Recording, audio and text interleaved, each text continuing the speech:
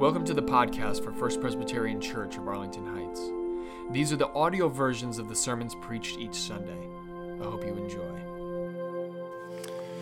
Our first scripture reading comes from Matthew 5, verses 33 through 37.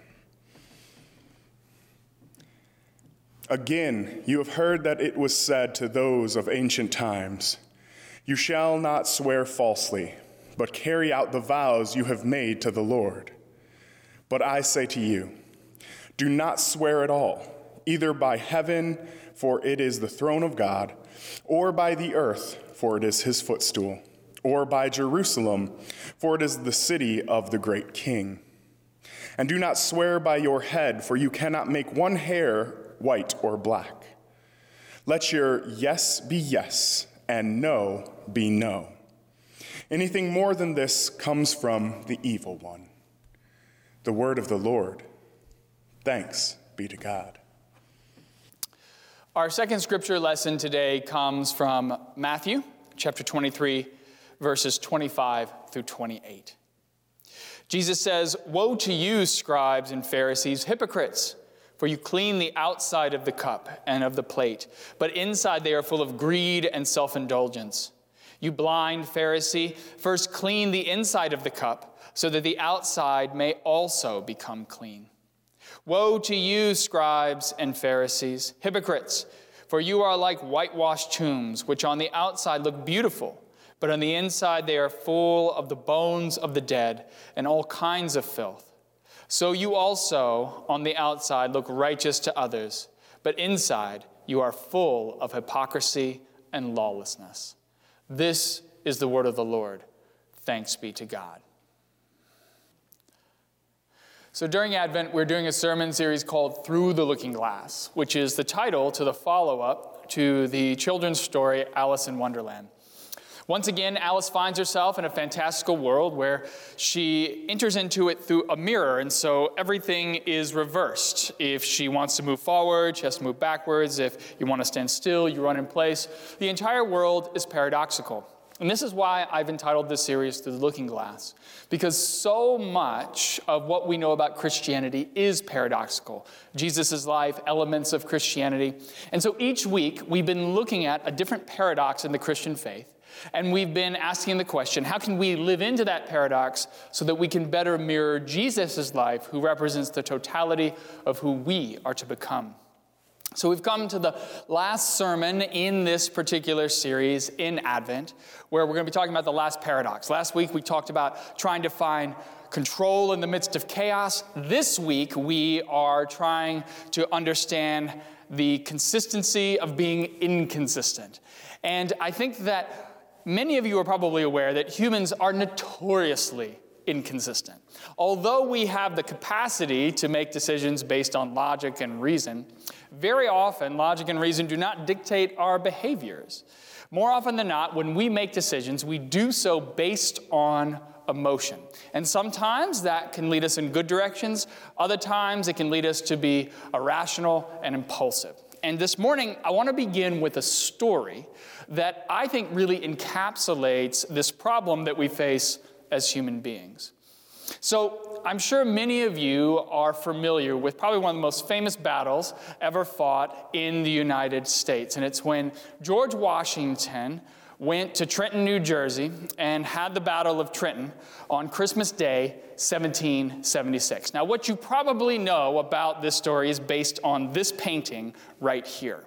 Now, this painting, of course, shows George Washington. He's looking very stoic. He's crossing the icy Delaware River, and it seems like he has a plan, and he knows exactly what he's doing. And I think that this particular painting is very emblematic of how many of us think about the Americans and their fight against the British during the Revolution.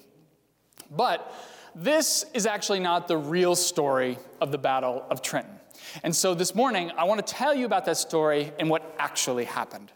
So if you know anything about the Revolutionary War, early on in the war, we were not doing particularly well. Although today we look back at George Washington and we say of George Washington that he was one of the best generals in the history of the United States, the fact is he was not a brilliant military tactician. In fact, he only had a third-grade education, and that showed in many of the early battles of the Revolutionary War. So what would happen is they would go, they would fight, they would lose, and they were up against the British, who were amazing military tacticians. These were some of the best military in the world. And so they had won many of the strategic battles. In fact, they had taken New York, which was essentially the capital of the colonies. And so by the winter of 1776, Washington's troops, they were run down, they were hungry, they were feeling like they were dejected and they weren't going to be able to win. And so Washington really needed a victory under his belt if things were going to get better. So he meticulously planned for the Battle of Trenton. He wanted to go in and he wanted to win this. And so he put together what was a very good plan. He was going to have his men meet at a rendezvous point, and they were going to cross over the river Delaware and go in to fight the Hessians. Now today, the Hessians are known as the Germans, but at that time they were Hessians in the 1700s, and so they were helping the British with this fight. And so the idea was to go over and to attack them. And so the day came when they were going to make this particular attack. And what was going to happen is two elements of his troops, they were going to rendezvous together at this point. And so Washington is coming from the north. He's going down to this rendezvous point. And unfortunately, the weather begins to deteriorate rapidly. In fact, it deteriorates to the point where the temperature falls and the snow comes down at a rapid pace. And so they were moving very quickly initially, but then after a while, they start moving at a snail's pace until they get to the rendezvous point 3 hours late. And when they get there, the other elements of the troop hasn't even arrived yet. And so he's there and he's looking at the Delaware River and it's full of ice. And now he's in a really tough situation because if he starts sending his troops across, they're putting themselves in a really dangerous situation. And so this very well-crafted plan was literally falling apart right in front of Washington's eyes. Now, on top of this, what Washington didn't know is that two of his men had defected to the British, and they had gone to the Hessians and had told them that he was coming. Now, the Hessians, they were being led by a man named Colonel Johann Rall. Now, Rall, he was an excellent military leader, and he welcomed the fight. He said, let them come. We will take them with the bayonet. Literally, the Hessians were some of the best trained soldiers in the world. And so if Washington had got there, then these men were literally going to slaughter his army. And what this meant was that Washington was walking into a death trap.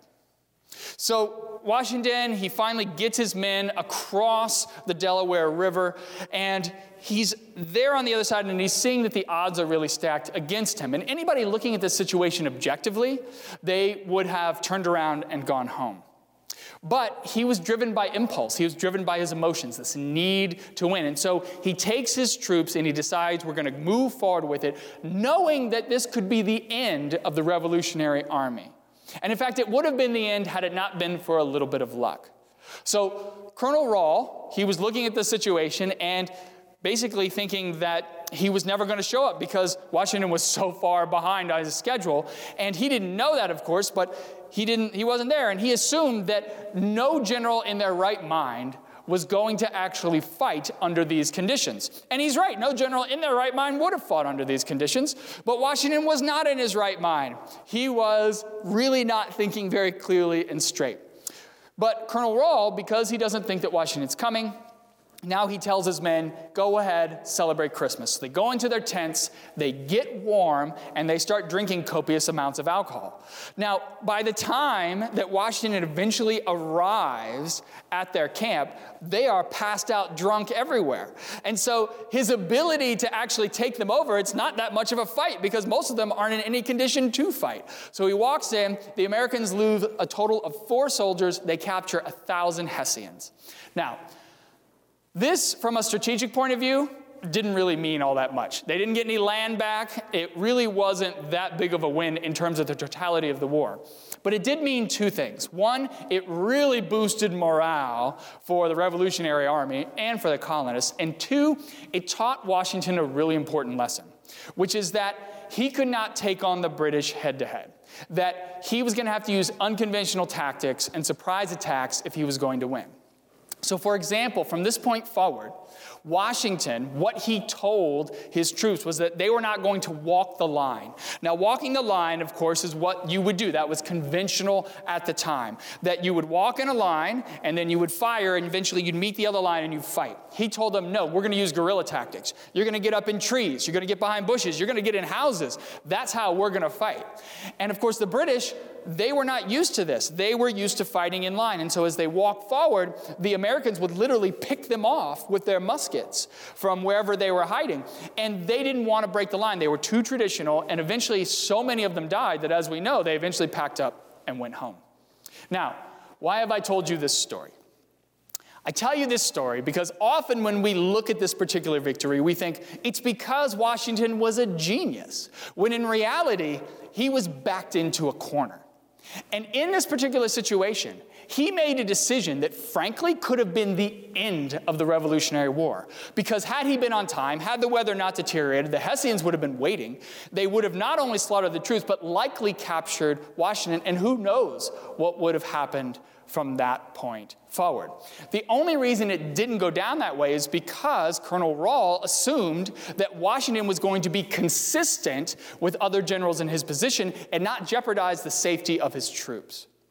And so I really think that this example of Washington, it is emblematic of many decisions that we make as humans in our lives. So we plan, we gather information, we try to make a reasoned approach to what we're going to do. But then when it comes down to the moment, when we get to that moment where we have to make the decision, all that goes out the window. And we make our decision based on our emotion, our feelings, where we are in the moment, which may be the exact opposite of all the information we've collected, or it may be inconsistent with what we have done in the past.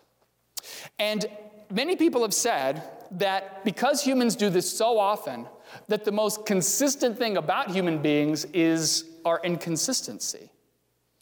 And I think that in many situations, we like to present ourselves as being these people who really have a plan. We have it all together. We're logic. We're reasonable, right?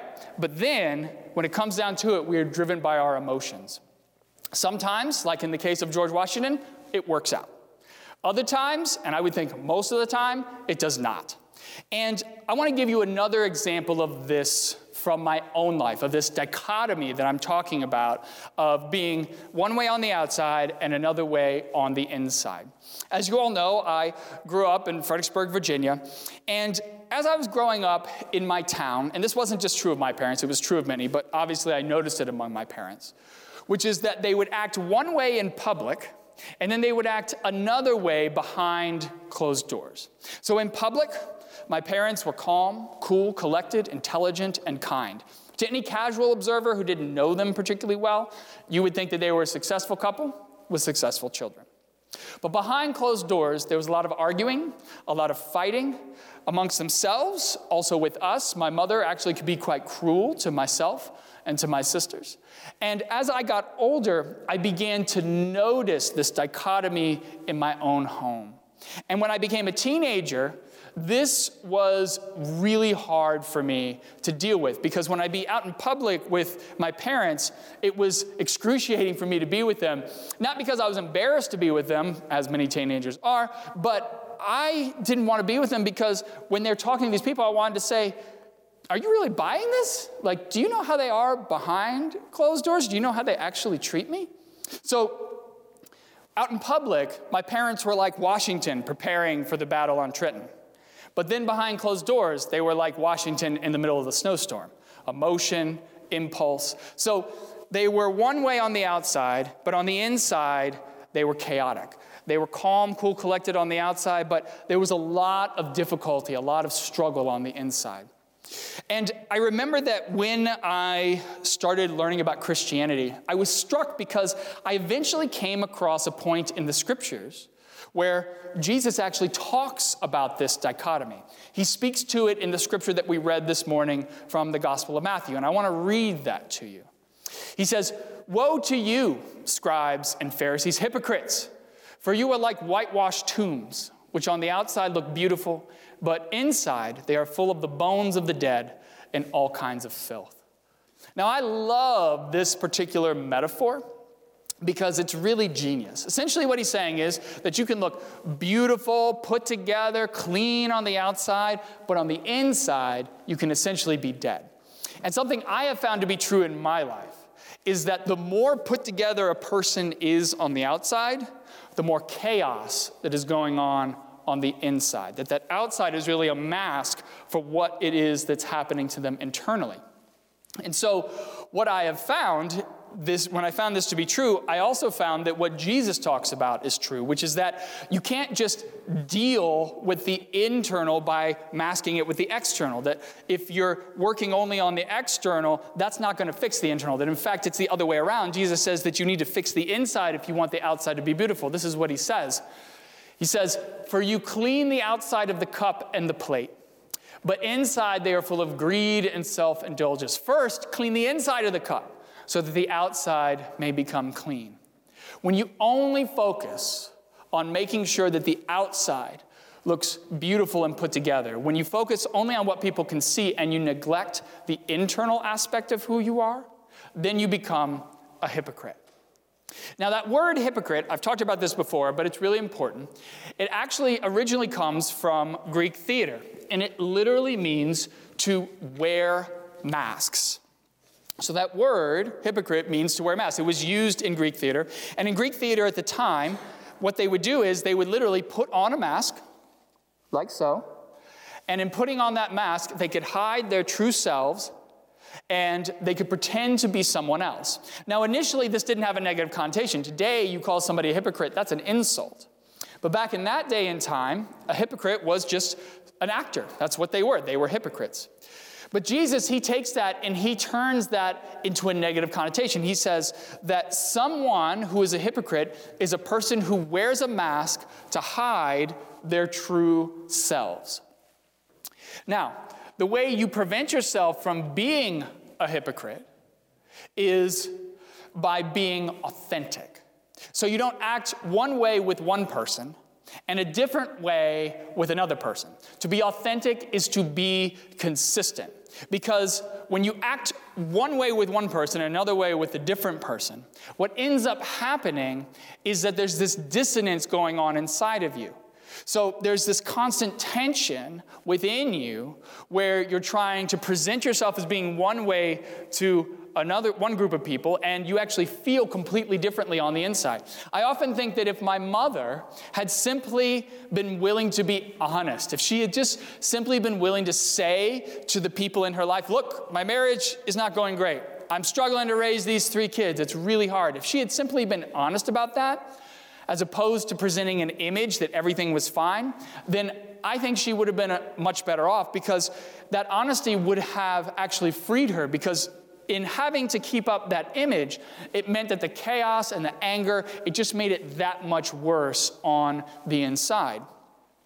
And so when I started really looking into Christianity, what I realized is that a lot of what Jesus is trying to do in our lives, a lot of his teachings is geared towards helping us to become authentic, to actually helping us to blend these two parts of ourselves together. When you follow what he says, it actually allows you to become a consistent person. So for instance, we read this morning, "Let your yes be yes and your no be no." Very often when we read that, what we think in that is that he's just saying, well, you need to keep to your word, which is true. He's totally saying that. But a deeper layer to that is not that you just need to be honest with your words, but you also need to be honest with yourself. So if you're open about your faults and your flaws, if you are truly authentic, then your external life can match your internal life. When you are open and honest about your faults and your flaws, then you can bridge the gap between the person who you are now and the person who you want to become. And this is actually really, really important, what I'm about to say here. So if you're living your life and you have two different aspects to who you are, you have an external component and an internal component, and they do not match, you can never change the person who you are. You have to have those things together in order for it to happen. And this is a big part of what it really means to be a Christian. That if you own the fact that you are inconsistent, and you open yourself to authenticity by allowing Jesus to push you to be authentic through his teachings, through his path, Jesus is able to heal the chaos inside of you so that you can be made whole. And this is what Jesus does for us. He shines a light on the dark places of our soul. And this is why I think Jesus' birth is so absolutely incredible, because he is consistent from the time he is born until the time he dies. And what he asks of his disciples is that you need to be authentic in the same way that he is authentic. So if you are going to follow in his path, if you're going to do the things that Jesus did, what that means is that you have to allow Jesus to blend these two parts of you together. Those internal and external parts of who you are, they need to become one. By following Jesus, he forces you to take off the mask and be your true, authentic, whole self. And this is the real problem with the paradox of being consistently inconsistent, is that it prevents us from being honest with ourselves. And that's what I hope you realize that Christmas is really all about. Yes, it is about the birth of our Savior, but it's also about the fact that this boy would grow up to become a man who would give us a path to allow us to become truly authentic, to become our true selves, the people who God intended us to be. And so I hope that on this Christmas, you will sit down and you will think about Jesus' birth and let your yes be yes to taking off the mask and being your true, authentic, whole self, because that is what we are being pushed to be by Jesus. He wants us to be a person who blends those parts of ourselves together so that we truly can be whole. This is the end of our Advent series. It's the end of talking about the paradoxes of the Christian faith. We're going to have something completely different for you on Christmas Eve. We worked very hard on this service, and as you've heard in the announcements, it is something that you can watch whenever you want to on Christmas Eve day. So it's that entire Thursday. You can watch it. It'll be up for you to watch when it's appropriate for you. And we just hope that you have a wonderful Christmas with your family, with your friends, or with whomever you are able to see on Zoom. We love you, we miss you, and Merry Christmas. Amen. Thanks for listening.